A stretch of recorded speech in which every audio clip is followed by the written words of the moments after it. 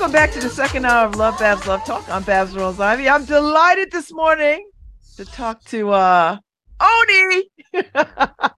I guess I should say your whole full government name, but Nah. We don't need to put that on the interwebs, Bab, but I appreciate you. we know Oni as the Oni is responsible for managing CTNext full array of strategic economic development programs focusing on fostering entrepreneurship, startup, and growth stage businesses while cultivating a robust innovation ecosystem on behalf of the state of Connecticut. High five.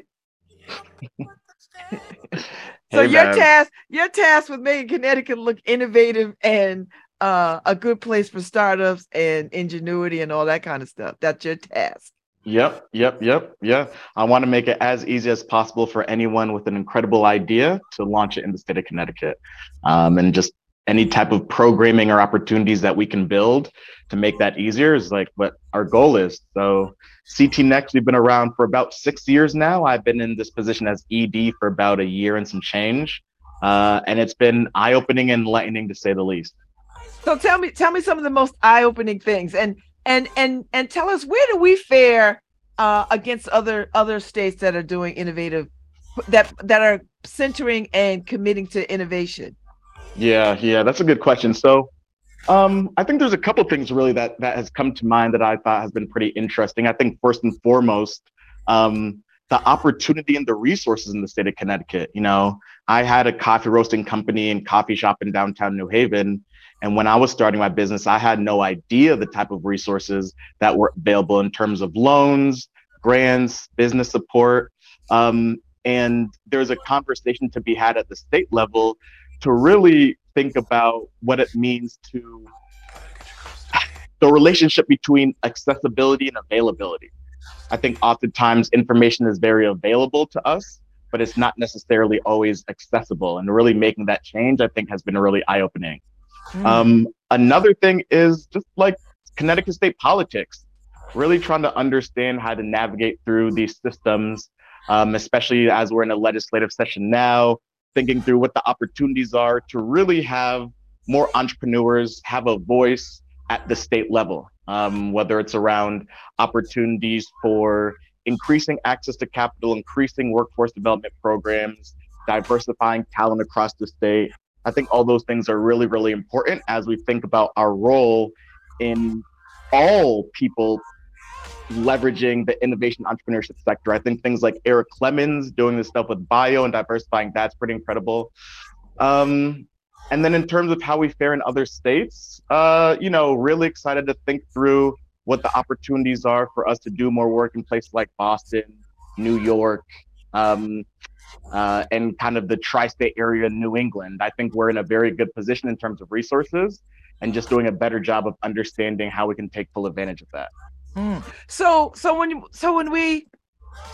this is not just like an SBA kind of thing. This is what exactly? Like who are you, who consider themselves innovative or startup, or what does that look like? Like, what kinds of things are you looking for? Are you looking for things that are tried and true? Are you looking for things that Mm, are new and different? Are you looking mm. for people thinking outside the box? Are you looking for people who are making the box better? Yeah, for sure. I think all of the above, what we kind of frame it is we're looking for groundbreaking companies. So growth oriented, usually tech enabled. But we also know in order for us to get to the next generation of maybe venture backable companies, we really need to do a better job of understanding what we can do in order to help support small to medium sized businesses. So I think Mm. that's been huge on our end. But we're really looking for businesses that can scale, that can create jobs, whether folks are coming into Connecticut to launch them, or ideally folks have been born and raised in Connecticut and we're giving them the resources to continue to have that generational wealth and continue to really build that footprint for themselves and their families in this nutmeg state. So those are kind of big things, but really all businesses, but with a primary focus on potential tech enabled venture capital backable businesses. Mm. So are you, because in the last few years, I've seen a lot of intro to business kinds of programs Mm, start up, right? Like known mm, and there's stuff at the collab at the yeah. lab and stuff at the library, SBA people. There's all Mm. kinds of people starting doing these kinds of startup. Now, does that help you? Does that fuel you a little bit? Oh, 100%, 100%. I mean, a lot of those businesses or a lot of those organizations we sponsor. So we provide funding to a number of those organizations, Collab, Known, the library was a part of early CTNext funding. So that's exactly what we try to do. All of those things that you pop up, we try to play a role of either providing some real dollars, financial capital, or, letters of support, putting them in the right places to succeed. So really I mean, we're fueled by the work that these organizations and our entrepreneurs on the ground do to help make uh, large businesses, to help scale businesses, to help find and recruit talent. All those things are crucial to our success. So talk to me, how do you measure the success Mm. of people, the startups and stuff like that? Yeah, yeah. So I think that takes a variety of roles. I mean, one is careers, right? So we're kind of moving past jobs and really trying to understand what it means for our careers, and to have really high level careers. And what I mean by careers versus jobs is, careers to me is there's some type of upward mobility. There's an opportunity for you to get the job, and there's, you can go here and get a promotion and do this and do that, assistant manager, just all those things, rather than saying, okay, you have this job and you can only have this job, and the only way to go in another direction is if you leave your industry or leave that organization. So that's one thing that definitely comes to mind in terms of measurement evaluation. I think the number of businesses started in the state, the number of businesses that last past 3 years, the number of businesses that receive venture capital money, um, the we do a lot of federal programs, so the type of dollars we get from federal grants, it's kind of those things that we're really really interested in providing more opportunities for. So that's Mm. how we're kind of measurement and evaluating. I mean, we have a number of strategies. Each one has its own measurement and evaluation framework, but overall, it's really about business growth and jobs. I mean, that's really how we're trying to make sure we do things at a high level. So this is all for Connecticut, right? So what happens in New Haven looks very different than say what happens in Avon, right? Yeah, Like yeah, for sure, for sure. Yeah, so rightfully talk a little so. bit about I don't know the disparities, the Yeah. diversity, the distinctions, all the things that sort of uh make all of Connecticut unique. And how do you pivot and shift through all these different kinds of opportunity different opportunities that people want to put in place respective to where they live? Yeah, that's a good question. That place-based strategy is huge for us, right? Like I was telling folks the other day, I was born in Windsor, Connecticut, lived in Hartford for a number of years, and then moved to New Haven. So, Hartford struggles with foot traffic. There's just not people on the streets. Like if you go to Hartford, it's dead during the day, 9 to 5, and worse off, after 5, there might be a couple happy hour spots, but no real nightlife. So, but there's the big insurance companies. There's a lot of manufacturing in the greater Hartford area. So, and there's a really strong creative arts ecosystem in Hartford. I would say some of the most talented, diverse artists are in Hartford. And I say that specifically because I know New Haven has a really striving art scene. But what I've seen from the state level is that New Haven's art scene, although a number of talented, incredible individuals, I think what makes Hartford a little bit different is there's little to no institutional support for artists and creatives in the greater Hartford and Hartford area. So because of that, they're able to be, I think, a bit more nimble and creative rather than I think a lot of the institutional money that's flowing into the arts ecosystem in New Haven adds, I think, a little bit of rigidity to it, in the way that we see and interact with the performing arts and just creative arts in the city. So, Hartford has insurance and it has, insurance companies and foot traffic. New Haven, there's an opportunity through bio, but there's also opportunity on the state level through food. City Seeds doing some incredible stuff. Shout out to Courtney and that squad. Um, you know, uh, and really thinking through what the opportunities are there. Stanford, you have financial technology, things like that. And then New London, Broughton area, you have the submarines, electric boat. So each one has their unique industry. And I think our job is to say what are the ways that we can strengthen those industries and what are the ways that we can diversify those industries in terms of individuals working in those places, businesses being launched. I mean, it's all those things that we look that I think I find very interesting. But one thing I will say that's really frustrating is this rhetoric around Connecticut being in between New York and Boston.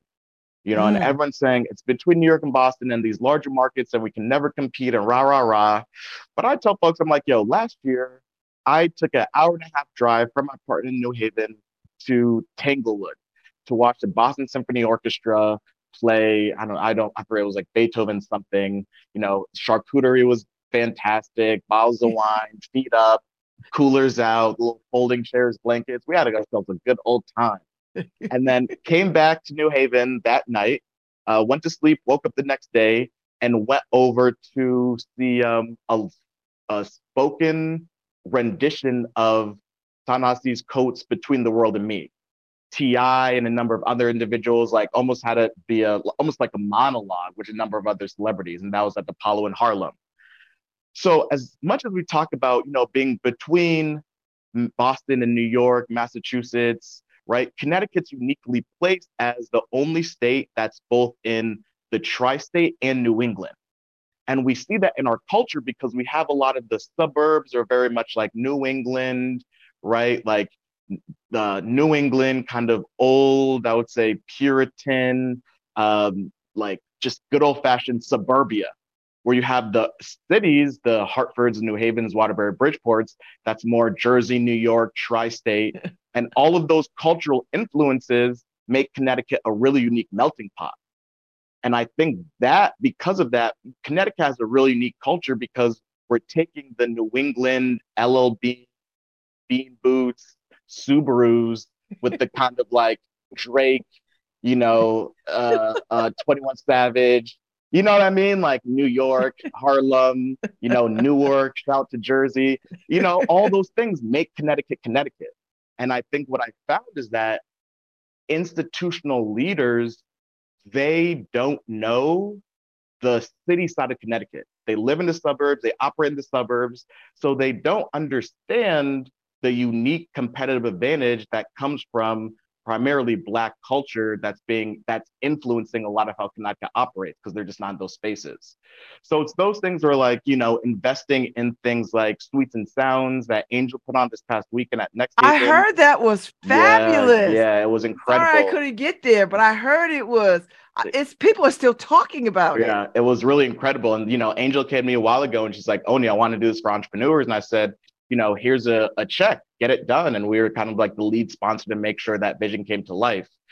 This Friday, we're hosting the first ever Yale Black Venture Summit, where I we was going to have, ask you about that. yeah, yeah. So we have, I think, 5 businesses pitching for 20K. The first time in Yale's history and the history of School of Management that there was like a summit just for Black led or businesses oriented around the needs of Black people, right? And again, this is CTNext coming in with the Yale Black Business Alliance and saying there's a gap here. This university is centuries old, but we're not talking about the future of entrepreneurship and culture. So those are conversations that CTNext, I think, is pioneering in the state that is getting us to be a lot more competitive and also a bit of a differentiator between other places. Oh, I love that. I love that. So how many people are going to show up for this? Do people register? Like, and Yeah, what are the business looking like? I mean, are you pleased with the diversity and the number of business who are going to be pitching? Like what's your thoughts? yeah, for sure. So I think right now we have around 300 people registered. Whoa, So we're really excited whoa. about it. Yeah, yeah, we're not playing around. I think, and that just shows the need. That shows the need and the want, right? I think if you build something that is fits the need and the expectation of I would say under-resourced Black and brown people in the state, I mean, they come out. And I have a lot of conversations that are saying, "Oh, we can't find enough Black and brown-led businesses to invest in."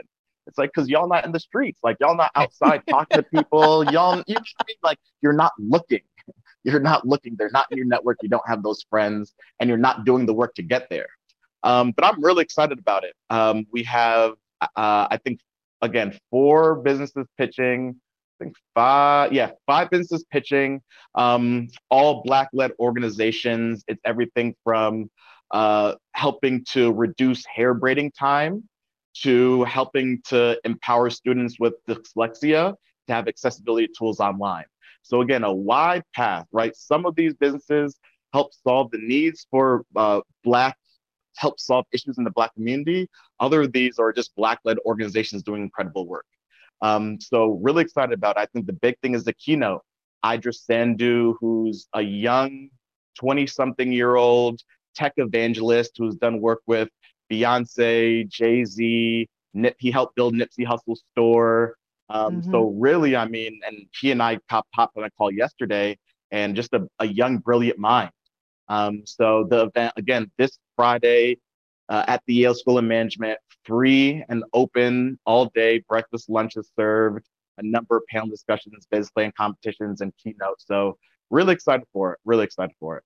Oh, I like it. So people from all over are gonna show up for this, right? Like Hopefully, they're just gonna come and just take this in. And yeah, so if this is successful and it already is, so do you start planning for next year's? Like, do you think yeah, about how you build this next year and what? Because I'm sure you already know this is what I need for next year. yeah, yeah, for sure. And I think for us, one thing that we're being intentional about is oftentimes what I found is that individuals they do something like this and the event is the thing.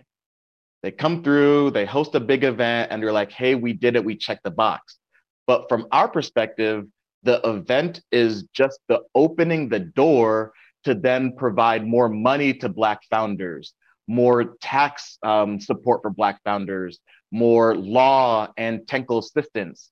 So for us, it's just saying, hey, let's come in, let's have the conversation on the state level of how we can support you as entrepreneurs, as a venture capitalist, or individuals seeking venture capital funding.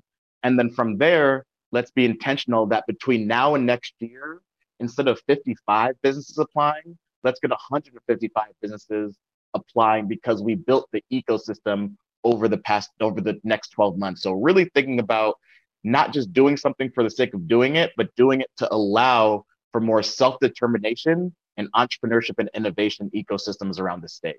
So Mm. definitely planning for next year, but also planning for everything we're going to do every month until next year to make sure that it's even better and we have more businesses showing up ready for money. I love that. So talk to me about the political implications of this. How are you working with legislators? Are they Mm, helpful? Do they want this? Do they like this? Are they behind it? Is it yeah. partisan? Is it bipartisan? What is it? Yeah, I think it's very bipartisan. And legislators that I've talked to, you know, um, Senator Ritter, Senator McCory over in Hartford, they have been huge, huge supporters of this work, and really happy to have them support, Senator Fonfara as well. So I think for us, we're really interested in saying our mandate as an organization is to increase the number of high growth businesses in the state of Connecticut. And I think in order to do that, we have to increase the amount of money they're getting, the amount of support that they're getting, and who sees themselves as being a high growth entrepreneur. So I think the third part is crucial because it's allows all or more people to look at them and say, you know what? I can start a company like that and I can do it in Connecticut because we have these resources in a way that I don't think was as intentional prior to. And because of that, or due to that, that's more jobs, that's more tax revenue, that's higher paying wages. So all of those things are helpful for the state of Connecticut to continue to remain competitive. And everyone wants the state of Connecticut to remain competitive. So, we've been getting a lot of support, and a lot of people reaching out to us, just saying how they can plug in. I mean, Senator Murphy's office have been increasingly helpful in what we do. So, yeah, a lot of support, and it's politics. So there's also a lot of folks I need to reach out to and have more conversations with to see how we can be more aligned and how we can be more helpful. Hmm. So everybody's talking about some sort of reentry component, and I'm starting to sort of see people talk to reentry folks as entrepreneurs, Mm, and I'm sure that kind of floats by you on some level because you can't help it. particularly in the state where we are wrestling with reentry issues and how best to serve that population. Yeah, for sure. So, one thing that CTNext supported in the past that I'm actually excited to continue the conversation with this Matt Connell at University of Bridgeport started something called the ENET program that helped individuals currently incarcerated and recently incarcerated who have since got out provide entrepreneurship education through University of Bridgeport. So it's those things where again, every opportunity we have to create smooth, clear, transparent on ramps into entrepreneurship and innovation is something we're really excited about. So the ENET program and Matt Connell's work is really, I think, really impactful and looking at ways to continue to support them, whether it's financial or whether it's helping them find outside funders or letter support. Really, and that's someone I need to reconnect with, but really continuing those conversations is really important. I love Matt's program. I think Matt's doing an incredible job. And I think University of Bridgeport is really innovative in the way that they're honoring the type of work that this is, that the type of work and the importance of this work at a high level. So yeah, it's something we think about a lot. And not only that, but I think all under-resourced entrepreneurs, right? So there's folks in the reentry population I think we're really interested in. I'm really interested in the indigenous population, right? I think oftentimes when we talk about, BIPOC communities, we don't talk about the indigenous population primarily in the New London Groton area and kind of Mm. like Southern Connecticut. Also think a lot of opportunities around veterans, right? So I think there's a lot of ways that we can think about, and CTNext can do a better job of meeting people where they are, understanding their unique opportunities and needs, and then bringing them in to the entrepreneurship and innovation ecosystem. So when you inventory other states and what they're doing, is there any states out there that you dig what they're doing and you're like, No, no, no, no, no, no, no, no, no, no, not really. I mean, let me not. Oh, there might be like pockets of things that people are doing. You're like, There are pockets. There are that pockets. There are that would pockets. work Yeah, better in New there are Haven, I pockets. Yeah. know, or that would work in New London, or that would work in somewhere here in Yeah. Connecticut. I think I've been really impressed by Miami, Miami's Mm. entrepreneurial ecosystem because they're looking at their immigrant population as strengths. They're looking at their cultural uh, assets and tourism as opportunities to leverage entrepreneurship. So it's really interesting the way that they're framing. And I think most importantly, they're organized, right? At least from the outside looking in, they have large foundations giving large dollars, city of Miami, like in the tens of millions, to really get this done in an organized way. So I think they're doing some impressive work. Um,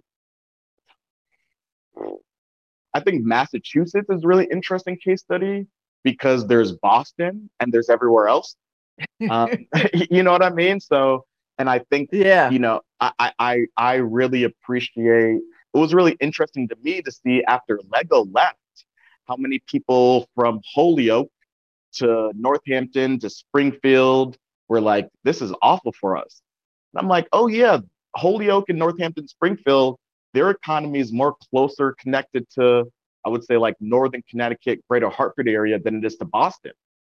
So I'm like, oh, okay, like how can we tap in with them and then really do more work to get us a bit more in line? Because I do think they're doing a lot more work in helping the Northamptons, the Walthams, the Springfields of Massachusetts have their own type of entrepreneurial ecosystems that may or may not be connected to Boston, but fits the needs of the people in that place. Outside of that, I think a lot of people look at the bigger markets, San Francisco, Austin, and I'm looking at that. I'm like, I don't want those housing prices. I don't want those housing costs. You know what I mean? I don't want that level of like poor transportation. I think there's a lot of things that the gentrification, I think there's a lot of things that happen to these large markets, the San Franciscos, the Austins, the Seattles of the world, um, based on their entrepreneurial innovation ecosystems not being equitable and not being tied into how a city actually operates. And I think that's something that we're really not trying to replicate here in the state. Mm. I'm starting to think about, in what you're doing. I'm sure that you sort of see things rise up that you can say, hey, legislators or people who are in charge of running a whole state, Mm. we're starting to see this trend or this development. And I think if we could get in front of this might clear a path. I mean, are you in a position to sort of do that kind of, you know, Yeah, tapping on yeah. people's shoulders? Oh, 100%, 100%. And it's quite honestly a voice I'm trying to navigate a lot better. Because I wasn't political. I wasn't in these spaces until January 17th, 2022. So for me, understanding how the legislative session works, understanding how to get in front of folks, I think it's hugely important. But for me, I think there's a couple things, just talent is huge. I was talking to the head of the Connecticut Innovations, the venture capital arm of the state, and he was saying how 3,500 Connecticut based jobs have been filled by out of state employees. So, what are we doing to really try to ensure that these high growth companies who have these really well off, high paying jobs are captured by qualified candidates in Connecticut markets? So, he and I are working intensely on thinking about solutions for that. And talking to the Senator Fonfairs of the world and talking to individuals around the state who can really push the envelope and really put some creative legislation in front of the General Assembly this year. Another thing that's really interesting to look at, how we honestly think about a restorative justice framework for cannabis. Mm, I think there's just it's those things where we have the ability, we have the expertise. There's lessons learned from other states for Connecticut to really take the lead on, and it's those are the things that, from just a, a, a consumer perspective, we can be better off if we change some legislation to make it easier and more transparent in terms of what it means to cultivate and get that cultivation into the dispensaries and get that out to the consumer. And then back end, making sure that we're being honest about who was hurt by the war on drugs and the war on Black people through it, and how we can really repair that damage done over the past several decades, really since the Reagan era. So it's those the conversations that I mean, as you know, they're intense, right? I mean, people don't want to look at the structures of this country in the face and really put forward some legislation to change it, remedy it, or interrogate it. So my position is having those honest conversations to see what we can do to get to that next level. mm. All right, so when you start the new year, or when you're in your fiscal year, you start your new year, you start planning about the kinds of things that you want to do. What does it look like? Because I went through your team, and you've got a pretty impressive team, Oni. Thank you, thank you. Yeah, I just try to hire people smarter than me, so it's worked out so far. That's a good question. I mean, our fiscal starts July 1, so we're in the thick of it now. Mhm. I think what was really interesting is how much was learned in the past year, through just conversations, through having a year on the job, through going through a legislative session last year for the first time. So now with a year under my belt, I'm really excited to tune up this organization to fit the needs of the larger ecosystem, larger state. So it's about looking at my team and saying, hey, y'all are closer to the entrepreneurs, to the businesses, to the ecosystem than I am. So you tell me what we need. And you shouldn't be looking at it in isolation. Go talk to folks, right? People know their problems. The people closest to their problems, people closest to solutions. So talk to entrepreneurs, talk to the organizers, talk to the union folks, talk to everyone and see what's rising to the top and how can we use our taxpayer dollars, the $13.5 million we get every year, to really serve them in an honest and open way. And that's the mandate that I have now. I told my team, every month, at least once a month, you have to go to entrepreneurship event. It's mandatory working here. You can't be inside just reading think pieces. That's not how we interact with folks. We need to be in the coffee shop. We need to be outside. We have to have people know who we are so that if we do say no to the grant, then you have to see them at the next event and look in the eyes and tell them why, right? We can't throw a stone and hide our hand that I've seen a lot of times in organizations across Connecticut and across the country. It's that like radical transparency that can help embolden and embrace trust. And that's what it's all about. Mm. I I have enjoyed this conversation. This has been good. I want you to come back more often and talk about all this good work because I think this is I love the fact that Connecticut has a real commitment to innovation and Mm, startup. Like that's I think that's huge. That says that Connecticut is thinking about its future yeah, for me, as far as I'm concerned. agreed. And I think that can encapsulate a lot of different kinds of folks, women, reentry, Hmm. indigenous, BIPOC, all the things that can sort of throw their hat out there. So, what have you learned and liked so far? Before I let you go, Um, what has been the greatest, the thing that you like? You know what? This was all right. I'm gonna get up and come to work again tomorrow. that's good. That's a good question.